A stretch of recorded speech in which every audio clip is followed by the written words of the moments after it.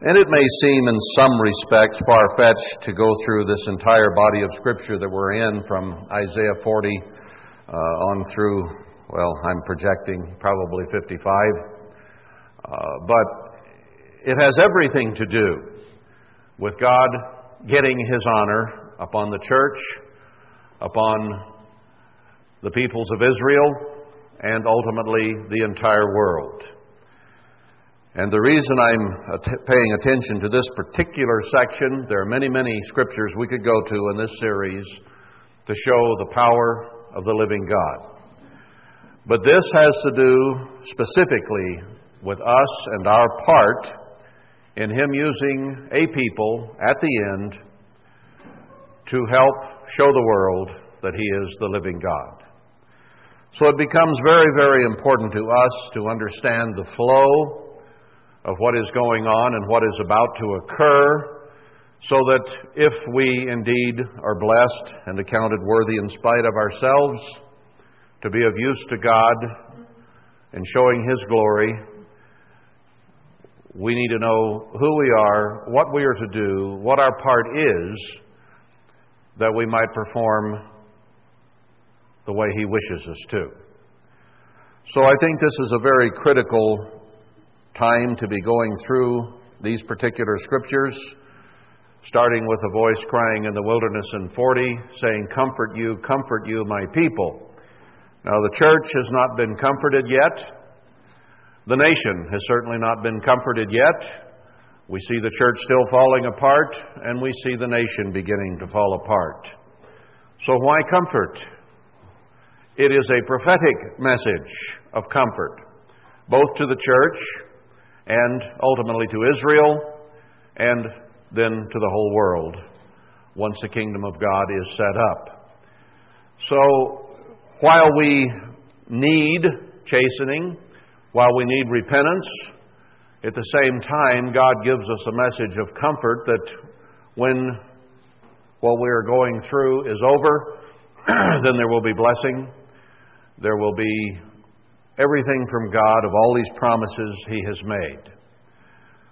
So, it says comfort there, and then it says, tell the people are like grass and they're going to wither, and that they need to behold their God. Get our eyes, our focus on God Himself. That is why so many things that we might treasure on this earth and in our lives and our desires and goals and purposes need to be sublimated or put in subjection to our overall focus on our Creator God. Because He is about to take a hand, and you'd better be within the loving kindness of that hand, not having it administered to you, but instead for you. And that is why this is important for us. He is calling people to be His witnesses that He is God. And He is going to use the things that He has treasured and hidden, both, I think, physical treasure and spiritual treasures that are buried, that are going to come to light and are going to turn the whole gamut of history, of archaeology, of spiritual truth upside down. He says that it will make liars of the wise and turn them backward and make their knowledge foolish. We went through that. And then He shows that He's going to take a Gentile king, or one who is coming in the type of that Gentile king, that He will lead to His treasures, and they will be used for Jacob for the job that is ahead. That is to show that God is indeed alive, the living God, and the only God. So we went through that in chapter 45, and then the end of it, showing that by the time this process that He is working through His witnesses, His church, His faithful remnant at the end, every knee will ultimately bow. So we have opportunity to be on the ground floor of the beginning of the establishment of the kingdom of God.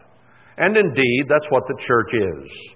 Because the church, going all the way back to Noah, Abraham, Isaac, Jacob, and so on, those listed in Hebrews 11 as the faithful, The 144,000 have been being selected throughout the ages. And once that is fully assembled, Christ will return, marry His bride, and then come down to set His kingdom on this earth. So, we should be here today in training to be part of that kingdom. And even before the literal worldwide kingdom is set up, He is establishing a kingdom in the church to show who He is. And that is the real end-time calling, is to help prove who God is. As I said last week, He doesn't really need human beings to prove who He is. He is able to shake the earth, and indeed He will shake the earth one more time. But He has chosen, in His wisdom, to call out a people to be like Him, to live by His name and His way, and use them as human instruments to show that He is God. Because the whole world is going to be brought to their knees. And if a people today will come to their knees, they can be used to show the others the way. And an example before all this horror completely breaks out on the earth, and it's getting very close to happening. So let's get down to chapter 46 and pick up the story here. It says, Bel bows down, or Baal, Nebo stoops their idols, their idols were upon the beasts and upon the cattle. Your carriages were heavily laden, they are a burden to the weary beast. They stoop, they bow down together, they could not deliver the burden, but themselves are gone into captivity. He is describing here in Baal or Bel and Nebo some of the major gods of the Babylonians. And he's saying these gods carry their own burden and they will do no good. They can't deliver, they can't save. Now, we in America do not think we worship Baal and Nebo, maybe. But these are only used as a type of those people who use those names. But we have it within the Babylonian system we live under, our own modern cultural and societal icons that we bow down to. And they can't help us. They will not save us in the time of need that is coming. The materialism, the vibrant economy of the past, the great industry of America is gone. Now we are deeply bankrupt and about to be destroyed. So all these things that we had, that we worshipped, our so-called democracy, our righteous government, and all the things that we've looked to in the capitalistic system are failing before our very eyes. So those things that we looked upon, that we thought set us apart from and raised us above the rest of the world, are now betraying us and falling short and being destroyed. America is different than it was 50 years ago, and it is decaying and about to go away. Okay? That's what this is saying. Now, Jeremiah 50 and 51, among other places, show the destruction of Babylon. But within that context, there are many references to Israel, to those who will worship God in Zion. And we find that the same thing is true here. So when you speak of modern Babylon, you also speak of Israel, because we are intertwined with, and we today are captive in our own land to a Babylonian government, a Babylonian system, and in that sense, a Babylonian religion.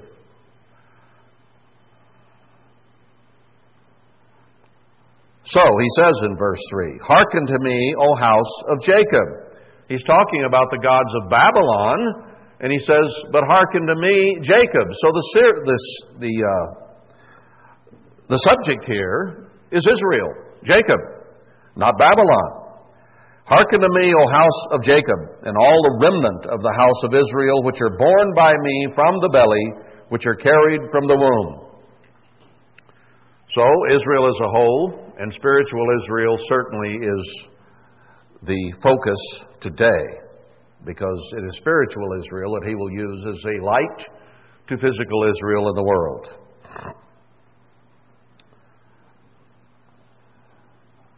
And even to your old age I am he, and even to your hoar hairs will I carry you.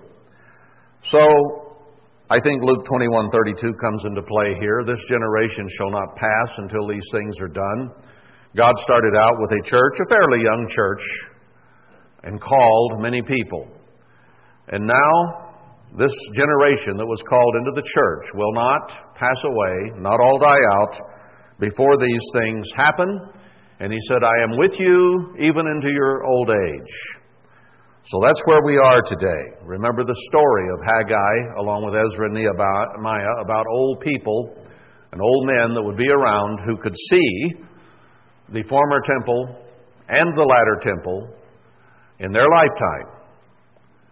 And the latter temple will far outshine in glory that of the former temple. And the message there to you and me is we must become far more righteous, far more spiritual than we were when we were in Worldwide Church of God. As I've said many times, reproducing that is insufficient because God spewed that out. And if we're only trying to recreate that, we fall far short of the mark. God has set for us a much higher standard today. And you and I had better be a lot different than we were 10, 20, 30, 40, 50 years ago. We have to change and grow and repent. But he said, I'll be with you. Even as you grow old, I will carry you. I have made and I will bear. Even I will carry and will deliver you. The church has not yet been delivered, nor has the nation. So this is still a prophecy. It is a prophecy that is coming on very soon because the generation called is growing old and dying out. To whom will you liken me and make me equal and compare me that we may be like? Who are you going to compare to God? They lavish gold out of the bag and weigh silver in the balance and hire a goldsmith and he makes it a god. They fall down, yes, they worship. So he uses gold and silver or wealth. And what is America based upon today? Materiality and wealth. And it is that very wealth, our chief God, that is being eroded and destroyed before our very eyes. The almighty United States dollar. Why did they call it the almighty dollar? Very common phrase. It is our chief God. And on it we print, in God we trust, on the almighty dollar. Now there is the first and foremost idol of our society, our economy, our wealth, the American dream of prosperity in a house and a car or 5 in every garage. They bear him upon the shoulder, they carry him and set him in his place, and he stands. From his place shall he not remove. Yes, one shall cry to him, yet can he not answer, nor save him out of his trouble. Can our dollar, can our gods save us? Those things we worship in this country? Not a chance. Remember this, and show yourselves men. Bring it again to mind, O you transgressors. It's time, he says, to stand up for God. Put aside our idols, those things that we put ahead of God. Put him first in our lives. How can we be a witness that God is God if we still have things between us and him? Things that we put ahead of him. Anything you put ahead of God is an idol, and it will be destroyed. If you idolize yourself, you will be destroyed. You cannot put yourself ahead of God. Your desires, your wishes, your hopes All have to be within the will of God, or you are in trouble. Remember the former things of old, for I am God and there is none else. I am God and there is none like me. He says, think back on the things He did with Israel in the past and with others. He sent into captivity. He destroyed them when they thought they were pretty smart, pretty successful, pretty important. God just knocked the legs right out from under them. And that is what is happening to us today. So, these are not ancient history stories we're reading. These are things we see happening today. He is the one who declares the end from the beginning, and from ancient times the things that are not yet done, saying, my counsel shall stand, and I will do all my pleasure. Well, God says, take heed, take warning. I am going to do everything I said I will do. You can't stop me. I will do all that I desire to do, all my pleasure. Well, when He says, I will destroy you to the church looked pretty impregnable, didn't it, at one point? We were financially strong. We were growing. We thought we were righteous. Boy, did He knock our props out. And the props under this nation are getting very, very, truly shaky. Calling a ravenous bird. Now He's talking to anyone who will not catch the vision, will not realize who the living God really is. So He keeps declaring it here. And when I'm done, He says, you're all going to know. I'll call a ravenous bird from the east, the man that executes my counsel from a far country. Remember how He called Nebuchadnezzar His servant, because he used him to take Israel captive. He used a Gentile king, Cyrus, as His servant. And He is called an end-time Cyrus to again help the church build His temple and to build Jerusalem back. But He's calling a ravenous bird. What does a ravenous bird do? It eats flesh. I have spoken it, I will also bring it to pass. I have purposed it, I will also do it. Hearken to me, you stout-hearted that are far from righteousness. You draw yourself up and say, I'm stout-hearted, I'm strong, I can handle it. But if you're far from righteousness, it's not going to work out too well. I bring near my righteousness. It shall not be far off, and my salvation shall not tarry. And I will place salvation in Zion for Israel, my glory. You think it's any coincidence that God began to show us where the true Zion was and is, and that is whence His message is going to go out?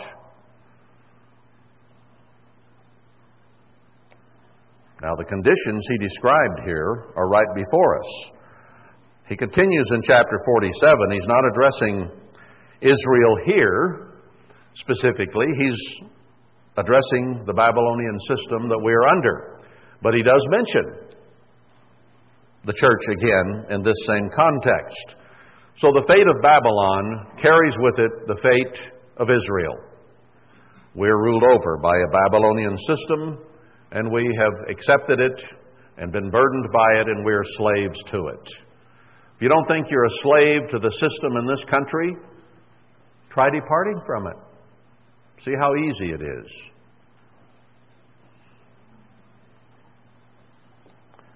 Come down and sit in the dust, O virgin daughter of Babylon. Sit on the ground. There is no throne. I'm going to remove all your trappings, your government, your throne, the things that you set yourself up on. He says, sit on the ground. That's all there is for you. O daughter of the Chaldeans, for you shall nowhere be called tender and delicate. Take your millstones and grind meal.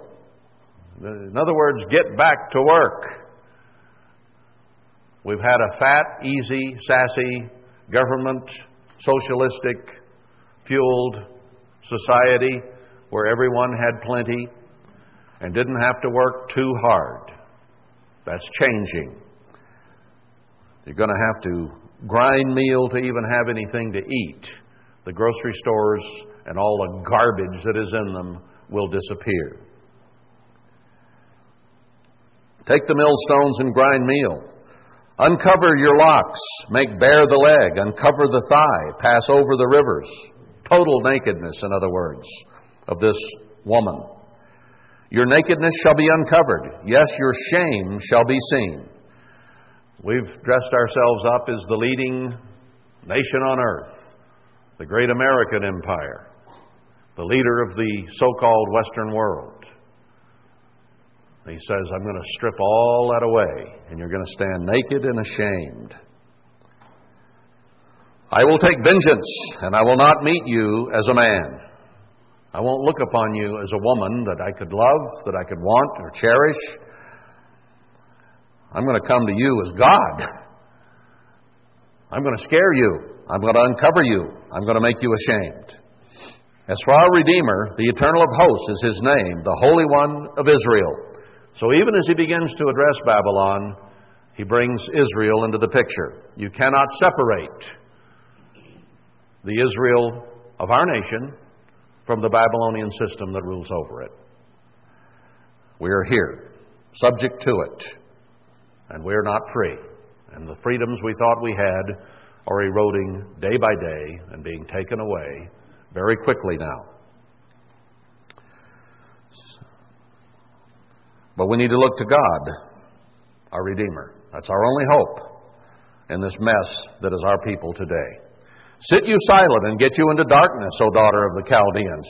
It's time to just shut up and go hide in the darkness because of what's coming for this nation, O daughter of the Chaldeans. For you shall no more be called the Lady of Kingdoms. That has been our status in the world, has it not? The leading nation. The only remaining superpower. You're not going to be called this anymore. I was angry with my people. I have polluted my inheritance and given them into your hand. Now, He said He was angry with the church. He spewed it out of His mouth. He scattered it. So He was angry with His people here in this end time. I've given them into your hand. Didn't the church, the main body of it, go right back into evangelic Protestantism? And the rest were scattered, many lost, dying spiritually of the famine, pestilence, and sword. That's what God did with us. You did show them no mercy. Upon the ancient have you very heavily laid your yoke. Now He's going to tell us in chapter 52 to break that yoke, to quit laying down and being walked on. But that's getting a little ahead of the story. But He introduces the thought right here, is the reason I mention it.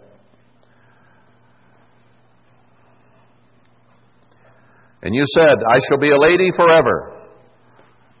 You know, even those on the internet who have websites showing how America is declining and how the dollar is going away and how gold is going to be our savior and all this stuff, say buy gold, buy silver, because the society is going to come apart.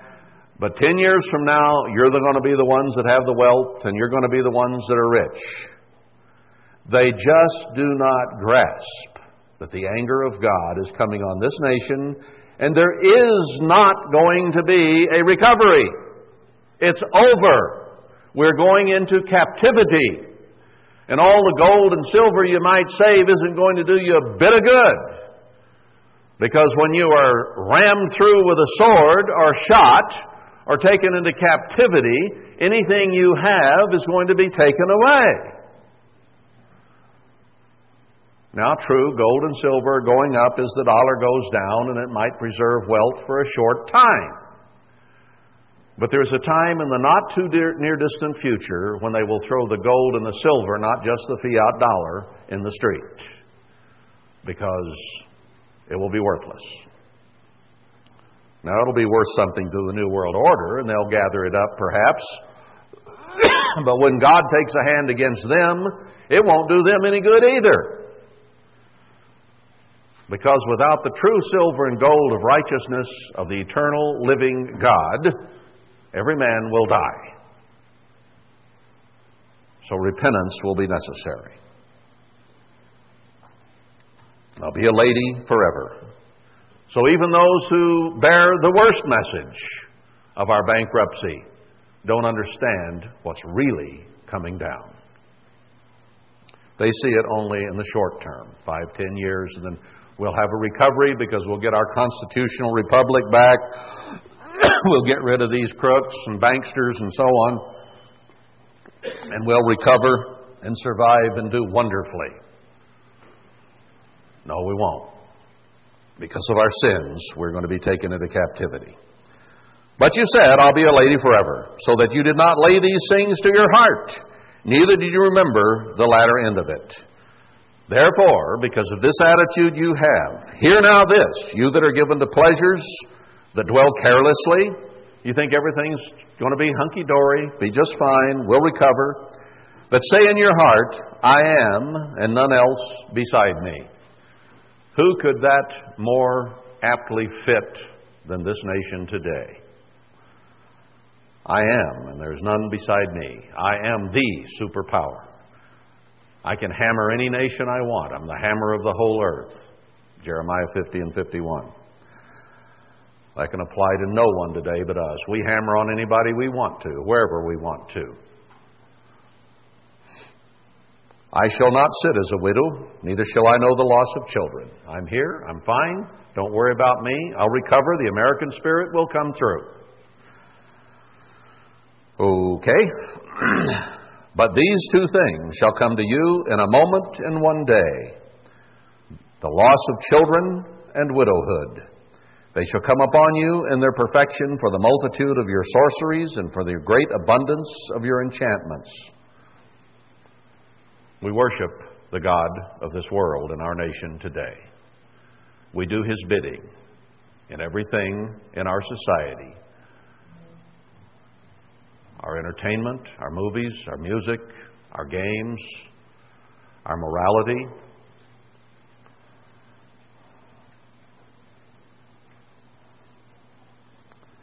For you have trusted in your wickedness. You have said, none sees me. America's great, we're a Christian nation. Of course, we're getting away from that, even saying it anymore, because it's not even true in terms of lip service, much less real obedience to God. Your wisdom and your knowledge, it has perverted you. And you have said in your heart, I am, and none else beside me. There is nothing like America and the American dream. Well, Jeremiah 50:51 right in there says that people are going to start going back to where they came from because the American dream has turned into an American nightmare. I heard somebody the other day said that for every Mexican coming across the border now, there's 3 going home. They've had it here. And I know several that have gone back and are going back. For you've trusted in your wicked... I read that. Verse 11. Therefore shall evil come upon you, you shall not know from whence it rises. And mischief shall fall upon you, you shall not be able to put it off. And desolation shall come upon you suddenly, which you shall not know. Read Revelation 18 about the great merchant nation and how they'll cry and weep and wail when we are destroyed because that which made them rich will be gone. And we have made the nations rich. We made Taiwan, Japan, China now rich because of our marketplace. And they're not going to like it when we go down. We're not going to see it coming. We've read recently in sermons who's going to do it, led by the Assyrian, but the Islamic world will be involved. Read Psalm 83. We've been through there. I don't have time to go back through that today. But God identified in His Scriptures long ago who would be behind this when it happens. But the nation itself is not going to know. They're not going to be awake or aware where it hits or where it comes from. And it's going to hit suddenly. There is a coalition against America being formed right now, today, as we are here. We don't see it, but it's coming. Stand now with your enchantments and with the multitude of your sorceries, wherein you have labored from your youth. If so be, you shall be able to profit. If so be, you may prevail. Is the great American spirit going to save us this time? It's what all our movies say. It's what all our novels say. They're all about all the trouble that's coming, but some American hero always saves us just in the nick of time. Have you noticed that? That's the theme of everything. Whether they're aliens from outer space or whatever, some American superhero steps in and saves our bacon.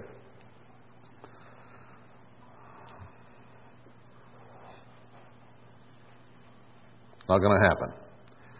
You are wearied in the multitude of your counsels. Let now the astrologers, the stargazers, the monthly prognosticators stand up and save you from these things that shall come upon you. Let all your talking heads on TV tell you all the things that are going to happen that are going to save this nation. Behold, they shall be as stubble. The fire shall burn them. They shall not deliver themselves from the power of the flame. There shall not be a coal to warm at, nor fire to sit before it. Is our fuel, is our energy going to go away? The ability to keep ourselves warm and dry and comfortable? Sounds like it. Have you noticed lately the price of fuel, the price of heating a house? Probably have, haven't you? Pretty soon, people cannot afford to do that. Thus shall they be to you with whom you have labored, even your merchants from your youth. They shall wander every one to his quarter. None shall save you. Walmart will not save us, or Target, or anybody else. We've had it. And isn't it our merchant system? Isn't it our economic strength that we see eroding before our very eyes? These prophecies are very real, aren't they? Okay, let's go to chapter 48. Hear you this, O house of Jacob. So now he addresses not Babylon and Israel within it, but he addresses Jacob. And remember that we are spiritual Jacob and spiritual Israel, the church today. Paul referred to us that way in Hebrews and in Galatians and many other places. Is the spiritual Jew mentioned, not the physical Jew. Hear this, O church, then, which are called by the name of Israel. Yes, this will apply physically to the nation, but it applies first to you and me. We're the first to hear the message. We're the first to see. We're the first to be able to repent. And to come forth out of the waters of Judah. The truth, the living waters of Christ, were given to us. So we've come out of those waters, which swear by the name of the Eternal, and make mention of the God of Israel, but not in truth nor in righteousness. The church gave lip service to God, but we did not worship Him with our whole hearts. He didn't like that. He wants to be loved unconditionally with the whole heart. For they call themselves of the holy city, and stay themselves upon the God of Israel. The Eternal of hosts is His name. We understand who the true God is, the Lord of hosts. But it has to be in truth and in righteousness, or it means nothing. I have declared the former things from the beginning, and they went forth out of my mouth, and I showed them. I did them suddenly, and they came to pass. Didn't it happen very quickly at the Red Sea and at the Jordan? And many, many other things we could recount that God has done. I have declared, verse 4, because I knew that you were obstinate, and your neck is an iron sinew, and your brow brass. Just let any one of us take the bit in our teeth and decide our course and what we want, and we're going to have it no matter what. And see if the stubborn, stiff-necked, obstinate spirit of Israel does not come alive immediately.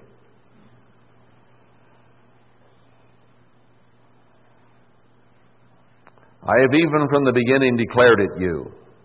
or to you. Before it came to pass, I showed it you. All these things we're reading about, God wrote thousands of years ago.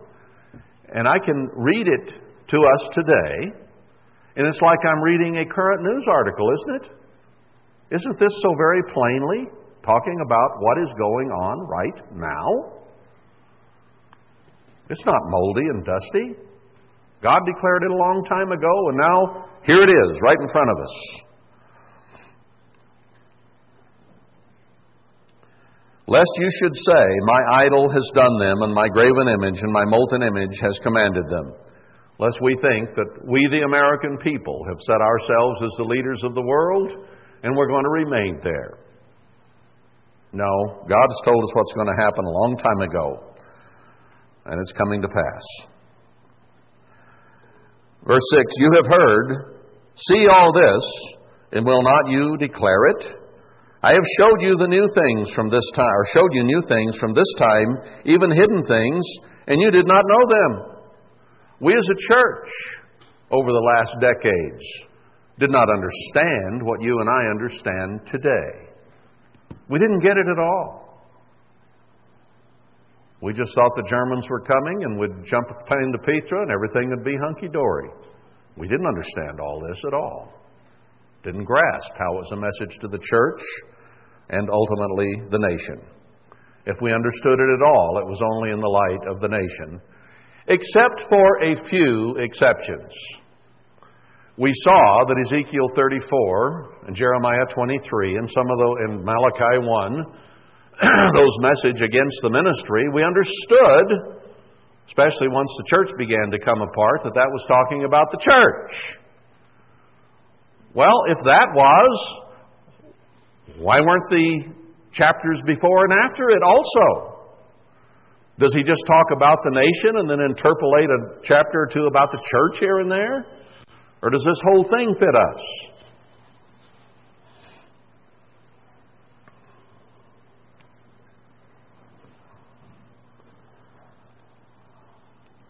You didn't know about these things. Some of them are created now, and not from the beginning, even before the day when you heard them not, lest you should say, behold, I knew them. God is going to throw a few curves. He's going to throw a few tricks in the trail that we may not have suspected. And maybe they're hidden in this story and nobody has understood them.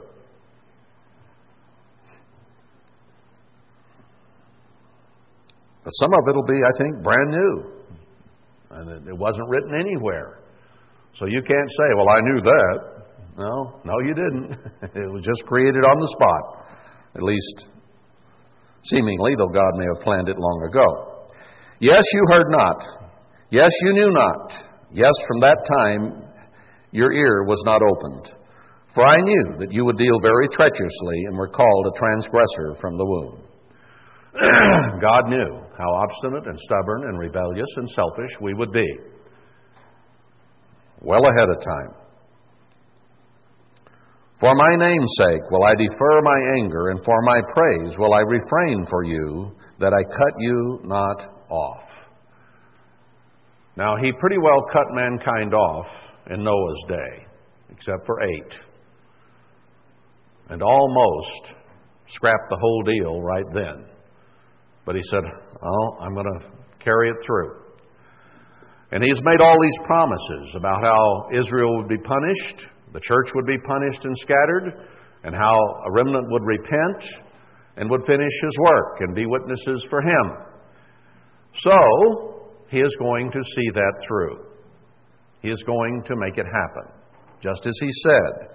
For his name's sake, he's not going to let these prophecies fail. That's a mistranslation when it says prophecies will fail. No, prophecies will be fulfilled. God says right here they will not fail. They will happen. Behold, I refined you, but not for silver. I have chosen you in the furnace of affliction. Aren't we going through affliction, trial, trouble, tribulation, and difficulty? Aren't we growing weary of it? Aren't we beginning to think in our own minds once in a while, well, this thing is taking so long. We thought when we came out here all these things would happen immediately. You know, I thought maybe that happened quicker too. When they began to become obvious to me in 1994, 5, and 6, I thought they were just around the corner. And here we are 15 years later, 16 years later, whatever it is, or 17, depending on when you start counting, and it hasn't all come to pass yet, has it? Well, I started first understanding these things in 1994. You didn't start understanding them until after 2000 sometime. So I've been waiting longer than you, nanny. I still believe it. Where is faith and where is patience that God is going to perform His Word? Yes, we can get tired. Yes, we can become impatient. Yes, we have needs and wants and lacks in our lives, and we have trials, troubles, health problems, and tribulations. What are those for? They're to refine us in the furnace of affliction. They're there to teach us love and patience and trust in God. And without these things, we would never grow. It is trouble that brings us to repentance. It is trouble that turns us to God. And when we turn to God, He says, then we will find Him, and then He will bless us. So it's on our heads, brethren. If we give up on God and on God's promises because it didn't happen when we thought it should, then we are in deep trouble. He just tells us what shall be. The timing is up to Him. Let's get that through our heads and into our emotions and internalize it. This is God's plan. This is His purpose. And the sooner we repent of everything that is ungodly, the sooner He will turn His face and shine upon us and forgive our sins. Now, I've been praying quite a bit lately about us, about me in particular, because if God is expecting perfection before this happens, it'll never happen. When I look at me and I look at you and we all look at ourselves, we have a long, long way to go to bring every thought into the captivity of Christ and to walk and put our feet exactly where He placed His. And I know and I do believe that somewhere in there, if our attitudes and our heart are right, He is going to cover our sins in the blood of our Savior and wipe them away as a cloud and bring His righteousness, not ours, which is a pile of filthy rags.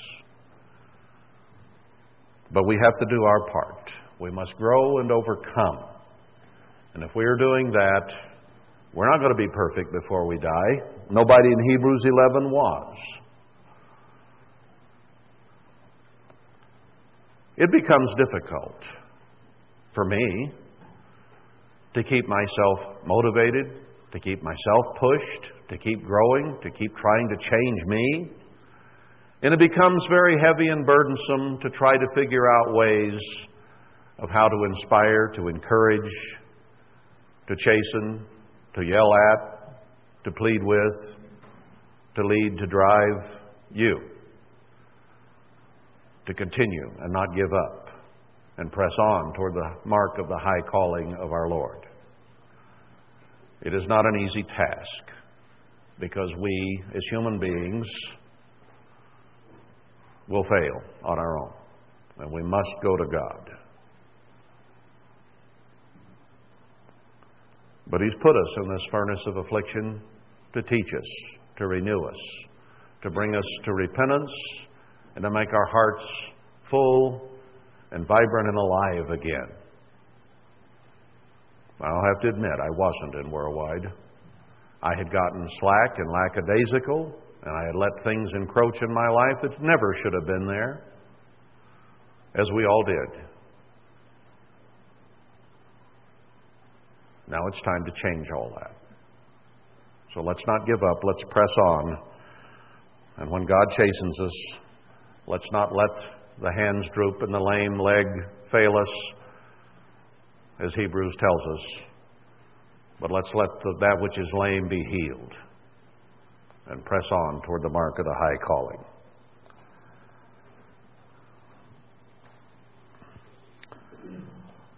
Verse 11, I put you in the furnace of affliction, he said, for my own sake. Even for my own sake will I do it.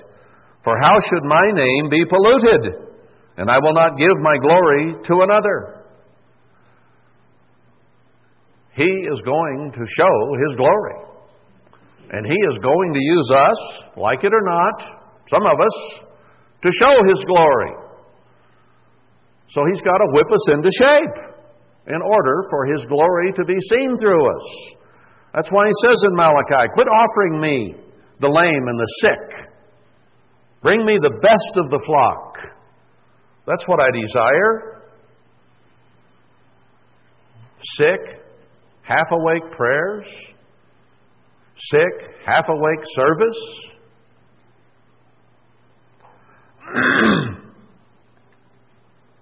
We pollute His name when we bring Him anything than the very best. He's not going to stand for it. He's not standing for it. If you think He is, look at the church and what He's done to it. Hearken to me, O Jacob, and Israel, my called. Now, we have been called directly. So He's talking to us. Now, He's going to call physical Israel later on in the millennium. But this is all premillennium. This is talking about the destruction of Babylon. We're talking about the beginning of the end times here. So we're the only ones who right now fit within the term, my called out ones. Hasn't He been telling us? And won't He tell us here in a few verses to come out from her? I'm calling you out of her. We'll read it here in a few minutes. You're my called. I am He. I am the first. I also am the last. My hand also has laid the foundations of the earth, and my right hand has spanned the heavens. When I call to them, they stand up together. How often in this whole context does He keep bringing us back to the reality that a living Creator God is in charge, and He will not be denied. He will not be denied. He will gain His honor. Where is His honor? If there's any place on this earth that true honor to the true God can be found, it is from His called out ones. And if we are bringing Him our lame and sick service and prayer, then there is no one. Let's answer the call. If we're called, answer the call. Now, He's calling out here. He's telling us what we need to be. He's declaring who He is. Verse 14, all you, assemble yourselves and hear. Which among them has declared these things? How much have we heard these things preached throughout the church? Pretty rare. Pretty rare.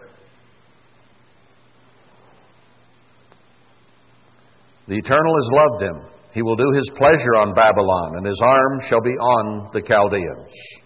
This nation is going to fall. I believe Washington, D.C., the seat of Babylon, is going to be desolate forevermore. When God restores His kingdom to this earth, He is going to leave that area desolate. That's what the prophecies about Babylon say. The land of Israel will not, it'll be cleansed. But maybe it will be an everlasting memorial that the corrupt, democratic, capitalistic, and we might add fascist and socialistic and communistic government in Washington, D.C. is going to be destroyed, and the ways of Satan will never again come forth.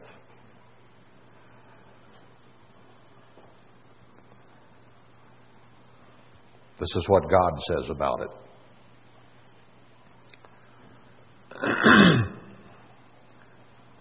Let's see, where was I here?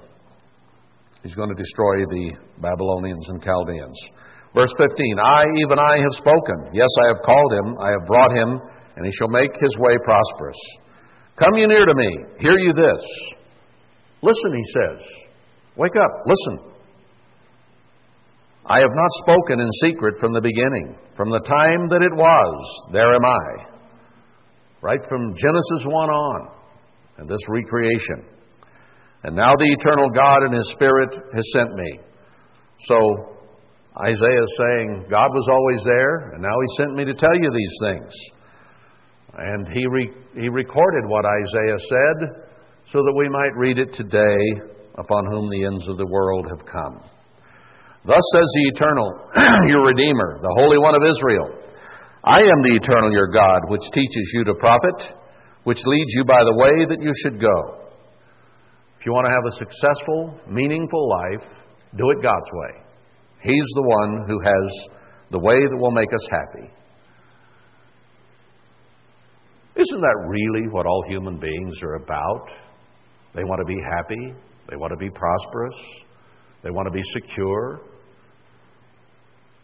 They want to have their hopes, their dreams fulfilled. They want happy marriages, happy children and families. Is that what we have today? We have divorces, we have abortions, we have horribly uncontrolled, disrespectful little children that yell and scream and cry and want their way in the supermarkets. Drives you nuts to watch it. This is not a happy country today. Young people are committing suicide left and right with drugs and guns and so on and so forth. This selfish, self-centered, electronic age where we just make ourselves happy is failing us.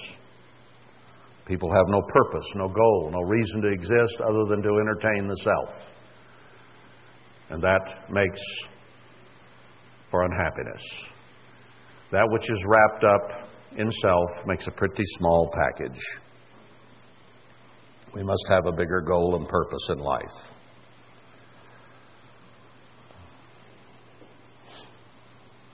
Verse 17, thus says the Eternal your Redeemer. To whom is God Redeemer today? Only those who He has begun to redeem from the earth. Those who have been called to His truth. The rest of the world is not yet being redeemed. The Holy One of Israel, I am the Eternal your God, which teaches you to profit, which leads you by the way that you should go. We just read that. Oh, that you had hearkened to my commandments. Then had your peace been as a river, and your righteousness as the waves of the sea. Even this nation which calls itself Christian, or that part which calls itself Christian, has done away with what? The commandments. The commandments are done away. You don't have to keep them. The commandments are what lead to profit, happiness, and the things that human beings want. It is only when you obey all His commandments that you become a truly productive, happy person.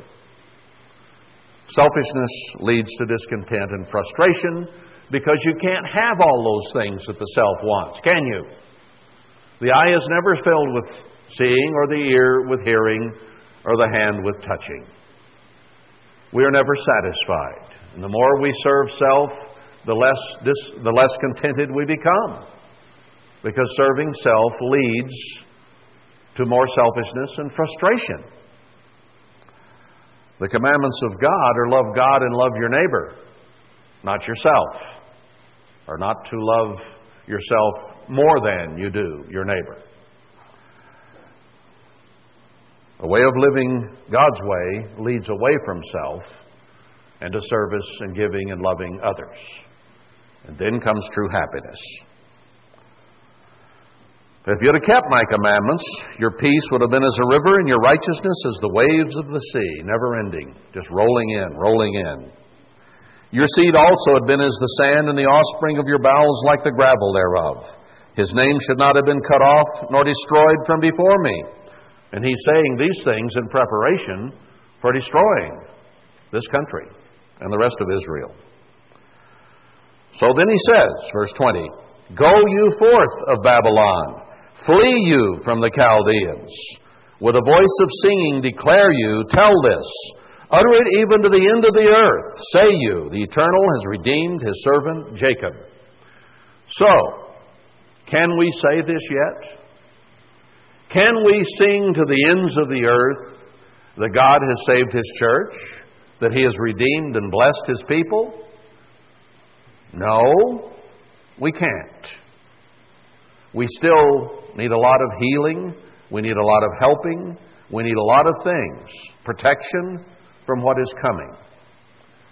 Now those things are coming, and we can utter it as a prophecy. We can read these things ahead of time and say it shall be, and then we'd better believe it. Will He find faith when He comes back to this earth? It's going to be a very rare commodity. And brethren, you and I are the primary candidates to be those living in faith. Because we hear and we understand. But it's not going to be found anywhere else except in His called out ones. So this is talking to you and me and others who have been called out, who need to hear the message. So He tells us, depart from this system. Get out away from them. And say, that God is redeemed. He is about to redeem His servant Jacob. His servant Jacob. And they thirsted not when He had led them through the deserts. He caused the waters to flow out of the rock for them. He clave the rock also, and the waters gushed out. He did it that way in the past, and Isaiah 41 told us He's going to do it again in the wilderness. Read Isaiah 35 about how it will blossom and bloom and grow, and the lame will be healed, and the blind will see, and the deaf will hear. And all those things that we always thought were just millennial are going to happen to God's people here at the end time. There is no peace, says the Eternal, to the wicked. But there is peace to those who will keep His commandments, and their righteousness will begin to flow. All right, let's hit the 49 here. I'm moving along better today in some respects in terms of ground we cover than sometimes. But I want to get this overview of what God is doing and how He's doing it and how it's going to achieve His honor and glory and what our part is in it and what His instruction and warning and desire for us is. And then maybe we can respond to these words. So He says, listen, O coasts, to me, you people of the coasts of Israel, you people from far. The Eternal has called me from the womb, from the bowels of my mother has He made mention of my name. Now this is Israel speaking. You'll see down in verse 3 that is the case. This is a metaphor of the voice of Israel. So He says, you called me from the beginning, from Abraham, Isaac, and Jacob. And He has made my mouth like a sharp sword. In the shadow of His hand has He hid me and made me a polished shaft. In His quiver has He hid me. Will we be the piercing arrows of God as spiritual Israel? Physical Israel is not going to proclaim the truth. They're not going to be the sharp arrows in the quiver of God. He said He's going to make us a new, clean threshing instrument with teeth in Isaiah 41 and Micah 4. He's going to make us sharp arrows. Our mouth like a sharp sword. He's talking to the church here, to the end time witness that He is God.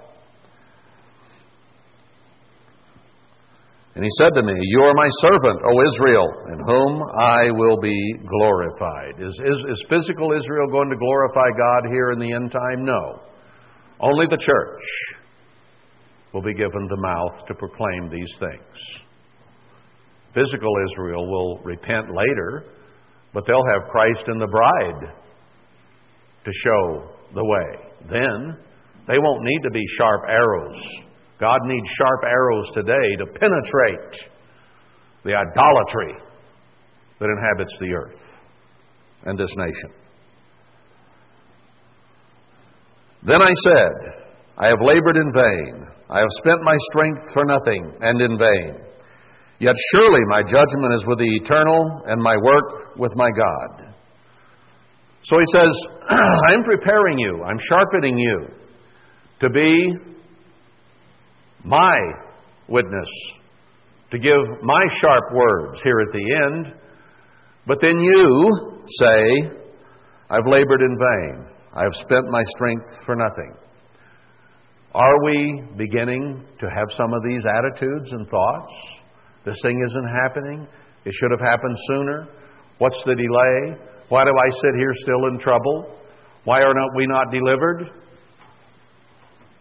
Do some of these thoughts come to our minds and we have to fight them from time to time? I do. I suspect you do too. It's hard to wait for God.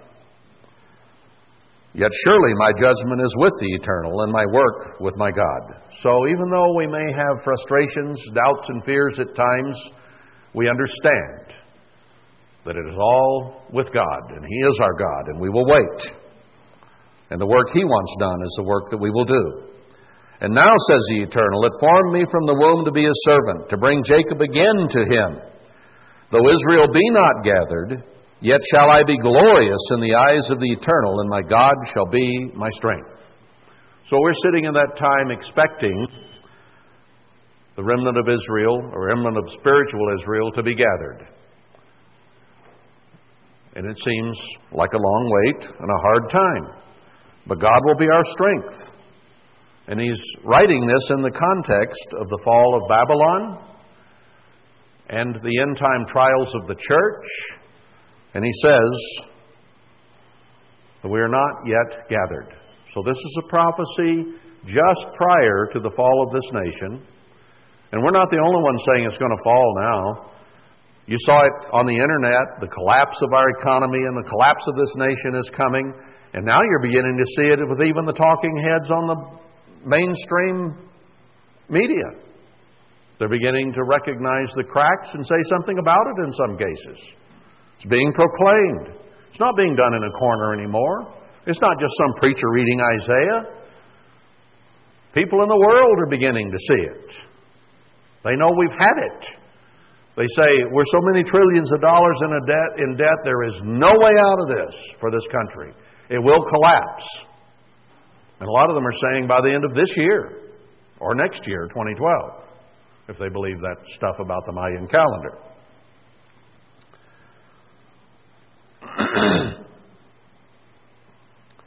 It's coming soon. And God will be our strength. Yet shall I be glorious in the eyes of the Eternal, and my God shall be my strength. So it looks hopeless in some ways, but let's look to God, our strength. And He said, it is a light thing that you should be my servant to raise, or is it should say, that you should be my servant to raise up the tribes of Jacob and to restore the preserved of Israel? Is this said lightly? No. God is afflicting us, putting us through trial, trouble, and tribulation. He is causing us to have to wait in patience and faith. It's not a light thing to be the witnesses for God, that He is God. I will also give you for a light to the Gentiles, that you may be my salvation to the end of the earth. He will give us salvation, and will be a light not only to Israel, but to the Gentiles as well. This is a worldwide work that is about to be done by the church. Thus says the Eternal, the Redeemer of Israel and of His Holy One, and His Holy One, to him whom man despises, to him whom the nation abhors, to a servant of rulers, kings shall see and arise.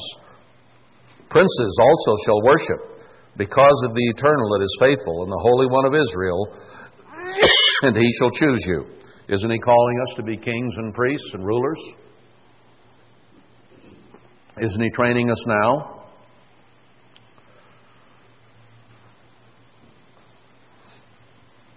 Man despises God. So why does God say, where is my honor? When man despises God, there got to be a few people somewhere who are going to give Him His honor that is due Him. And we're elected to do that.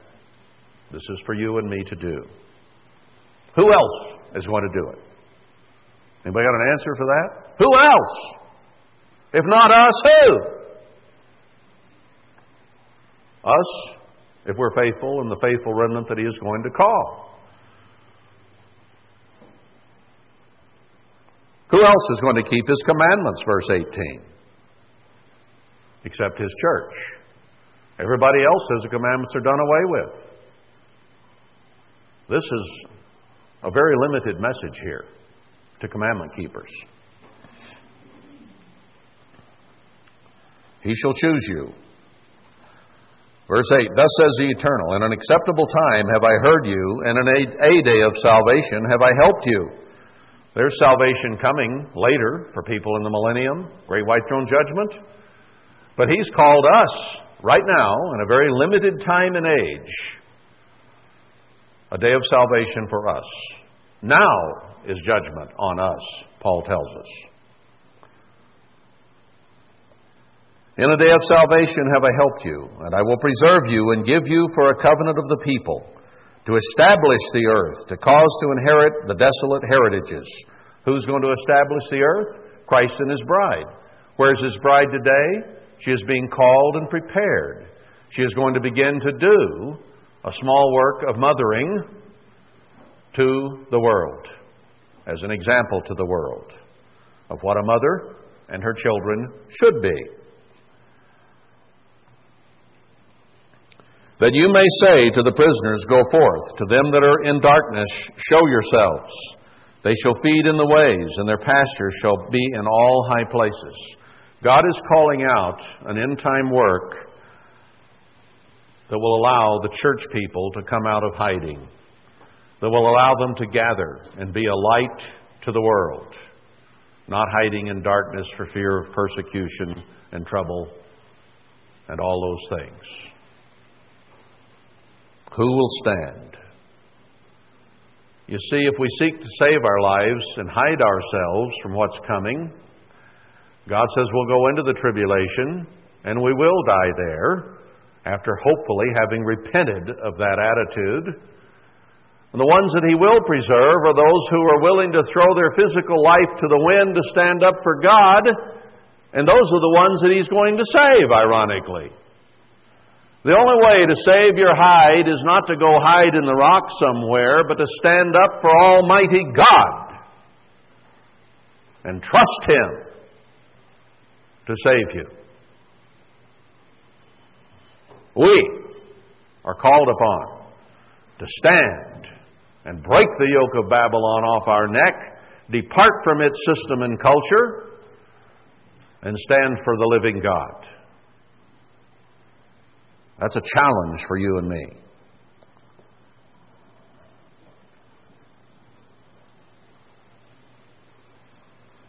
Verse 10, they shall not hunger nor thirst, neither shall the heat nor the sun smite them. Doesn't He say He'll be a wall of fire around us and a covert from the heat? And that's talking about in the time of the two witnesses in the building of the temple in Zechariah 2. It's not the kingdom of God on the earth in the millennium. For He that has mercy on them shall lead them, even by the springs of water shall He guide them. That can be literal and it can be figurative. Springs of living truth and springs of living physical water. And I will make all my mountains a way, and my highways shall be exalted. The path to God is going to be exalted. God is going to make a way for His people to come to His mountains. Behold, these shall come from far, and lo, these from the north, from the west, these from the land of Sinim. Sing, O heavens, and be joyful, O earth, and break forth into singing, O mountains. For the Eternal has comforted His people, and will have mercy upon His afflicted. Didn't this whole section start with the words, comfort ye, my people? Isaiah 40, verse 1. And he brings it back into the theme and the context of this. So even though he says, comfort you as part of the message, it is yet today a prophecy. But these are comforting words, are they not? Of what God is going to do for us. Do you believe He's going to do it, or have you given up? Sing, O heavens, and be joyful, O earth, and break forth into singing, O mountains. For the Eternal has comforted His people and will have mercy upon His afflicted. But Zion said, now God says, here's what I'm going to do for you. But they said, we said, the Eternal has forsaken me and my Lord has forgotten me. Where are you, God? When are you going to do these things? You said you would. Now why are you taking so long? Could be our attitude. Then God reasons with us here. Verse 15. Can a woman forget her sucking child, that she should not have compassion on the son of her womb? When her child cries, will she not gather it to her breast and suckle it? That's so natural, so mothering. That's what women do. They don't just say, shut up, you little brat, I'm not going to feed you. No. Yes, they may forget, yet will I not forget you. Women will forget to nurse their child before God will forget us. That's His promise to us. Behold, I have graven you upon the palms of my hands. He's written us there. Your walls are continually before me. He doesn't take His face away from us, our walls, our homes, our lives. Your children shall make haste. Your destroyers and they that made you waste shall go forth from you.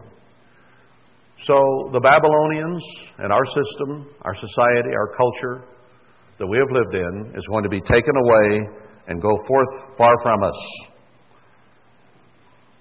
He tells us to give it up, get away from it. It's going away. It's going to be destroyed. Everything that is America today is going to be destroyed. It is anti-godly. Verse 18, lift up your eyes round about and behold. Quit looking down. Look up. Look around. Behold what is going on. All these gather themselves together and come to you. God is going to have a gathering of His righteous people. As I live, says the Eternal, you shall surely clothe you with them as with an ornament, and bind them on you as a bride does. These people that come when they hear the truth and they hear of God's intervention, we're to accept them and put them on like a bride does her dress. Boy, are they careful putting that on. Everything has to be just right, doesn't it, to walk down that aisle. For your waste and your desolate places and the land of your destruction shall even now be too narrow by reason of the inhabitants. God is going to start bringing people in. And they that swallowed you up shall be far away. They're going to go into captivity. The children which you have, or shall have, after you have lost the other. The church has lost its children. Fallen by the wayside, quit, spiritually dead, famine and pestilence of the word. It's gone. The children are disappearing. After you've lost the other, shall say again in your ears, the place is too strait for me, give place to me that I may dwell. Conditions are going to be bad for church people scattered around the world. And God is going to bless one particular spot around Zion and the true Jerusalem, and His faithful are going to come there. Please let me come dwell with you. And we're to take them in open arms and put them on as a bride does her dress. Then shall you say in your heart, who has begotten me these, seeing I have lost my children and am desolate, a captive and removing to and fro? Church is just kind of wandering about confused. People are wandering from group to group to group, trying to find spiritual food and can't find it. It's not something you go out and do.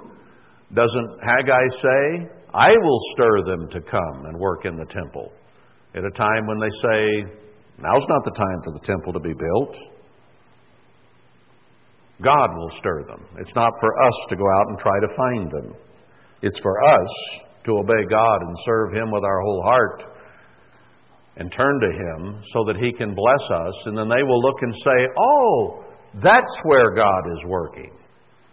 Wouldn't it be incredible if we could be what we're supposed to be and God would choose us to bring His people to, because they see the blessing and the honor that He bestows upon those who have been faithful?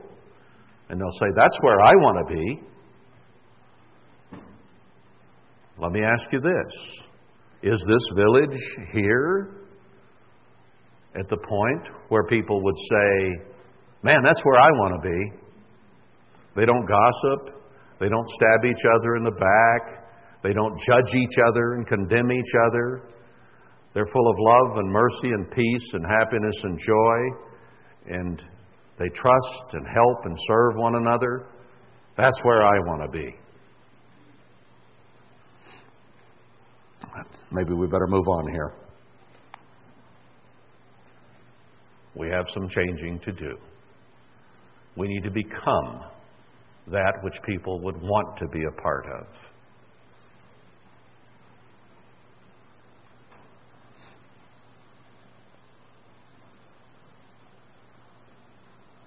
And who has brought up these? Behold, I was left alone. These, where had they been? God is going to start gathering. And where they gather to, the people are going to say, well, where did all these people come from? We're going to read about that probably next week. Then shall you say in your heart, verse 22 I want. Thus says the eternal God, behold, I will lift up my hand to the Gentiles and set up my standard to the people. And they shall bring your sons in their arms, and your daughters shall be carried upon their shoulders. Didn't the church spread to the Gentile lands? People are going to come from all over the world, north, south, east, and west. And kings shall be your nursing fathers, and their queens your nursing mothers. They shall bow down to you with their face toward the earth, and lick up the dust of your feet. And you shall know that I am the Eternal, for they shall not be ashamed that wait for me. If you will do what I say and be what you ought to be, when I bless you, people are going to say, oh, you are a blessing from God to me. Wouldn't that be wonderful if people could come to us and say, oh, you are such a blessing to me? What an honor that would be. That's what God wants us to be. That's what He says will happen. Now let's stand up and become the kind of people that people would want to come to. Let's be a spiritual magnet to people. Not go out and try to get people to join us. Not go try to steal sheep from other shepherds. Just live godly and be like God. And then people who respond to God will come to us and say, oh, where have you been?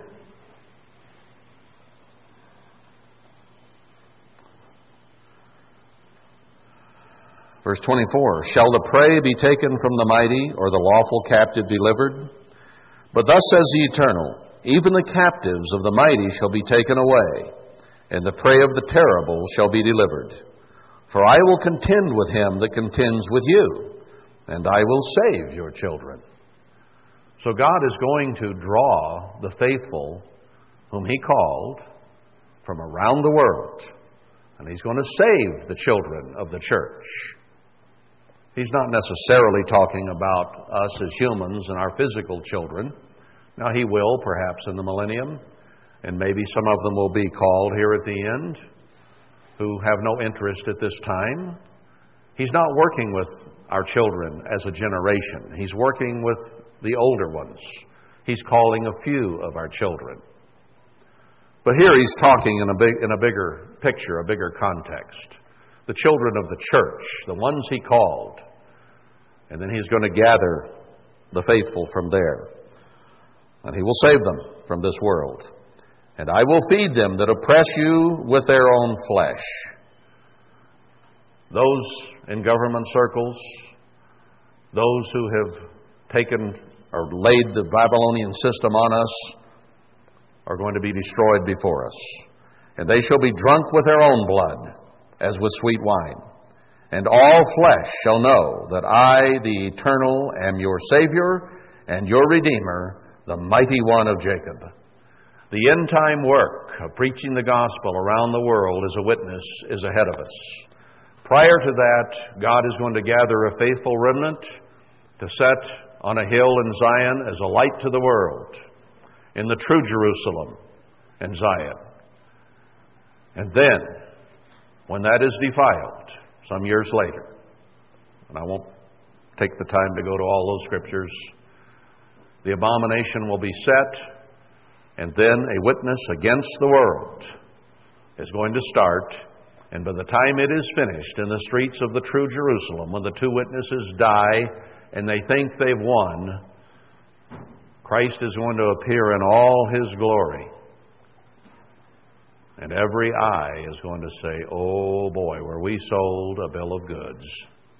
Look who's coming now. The false Messiah was not it. But they're not all going to repent. They're going to know who the Mighty One of Jacob is, the living God. But it's going to take the 7 last plagues and the death of almost everyone on earth, save maybe 100 million, as Daniel seems to indicate, before they will truly begin to repent and turn to God. They'll know who He is. But like Nebuchadnezzar and Cyrus and others of the past, Pharaoh, yeah, that's God all right. Your God is a great God. But they're not ready to repent. And when all hell breaks loose on this earth and most of them die, those who are left are going to say, okay, I think we'll go up to Jerusalem to keep the feast. And when they come up in the great white throne judgment, they're going to say, boy, that was pretty bad what we just went through. Wonder who could tell me better. See what's coming down. I want to be part of this. I want you to be part of this. I don't want us to fail. I don't want us to give up. I don't want to get us to get sidetracked. There's a huge work ahead to be done. So let us put God first and help Him show the world that He is the living God of glory and honor. We'll stop there for today.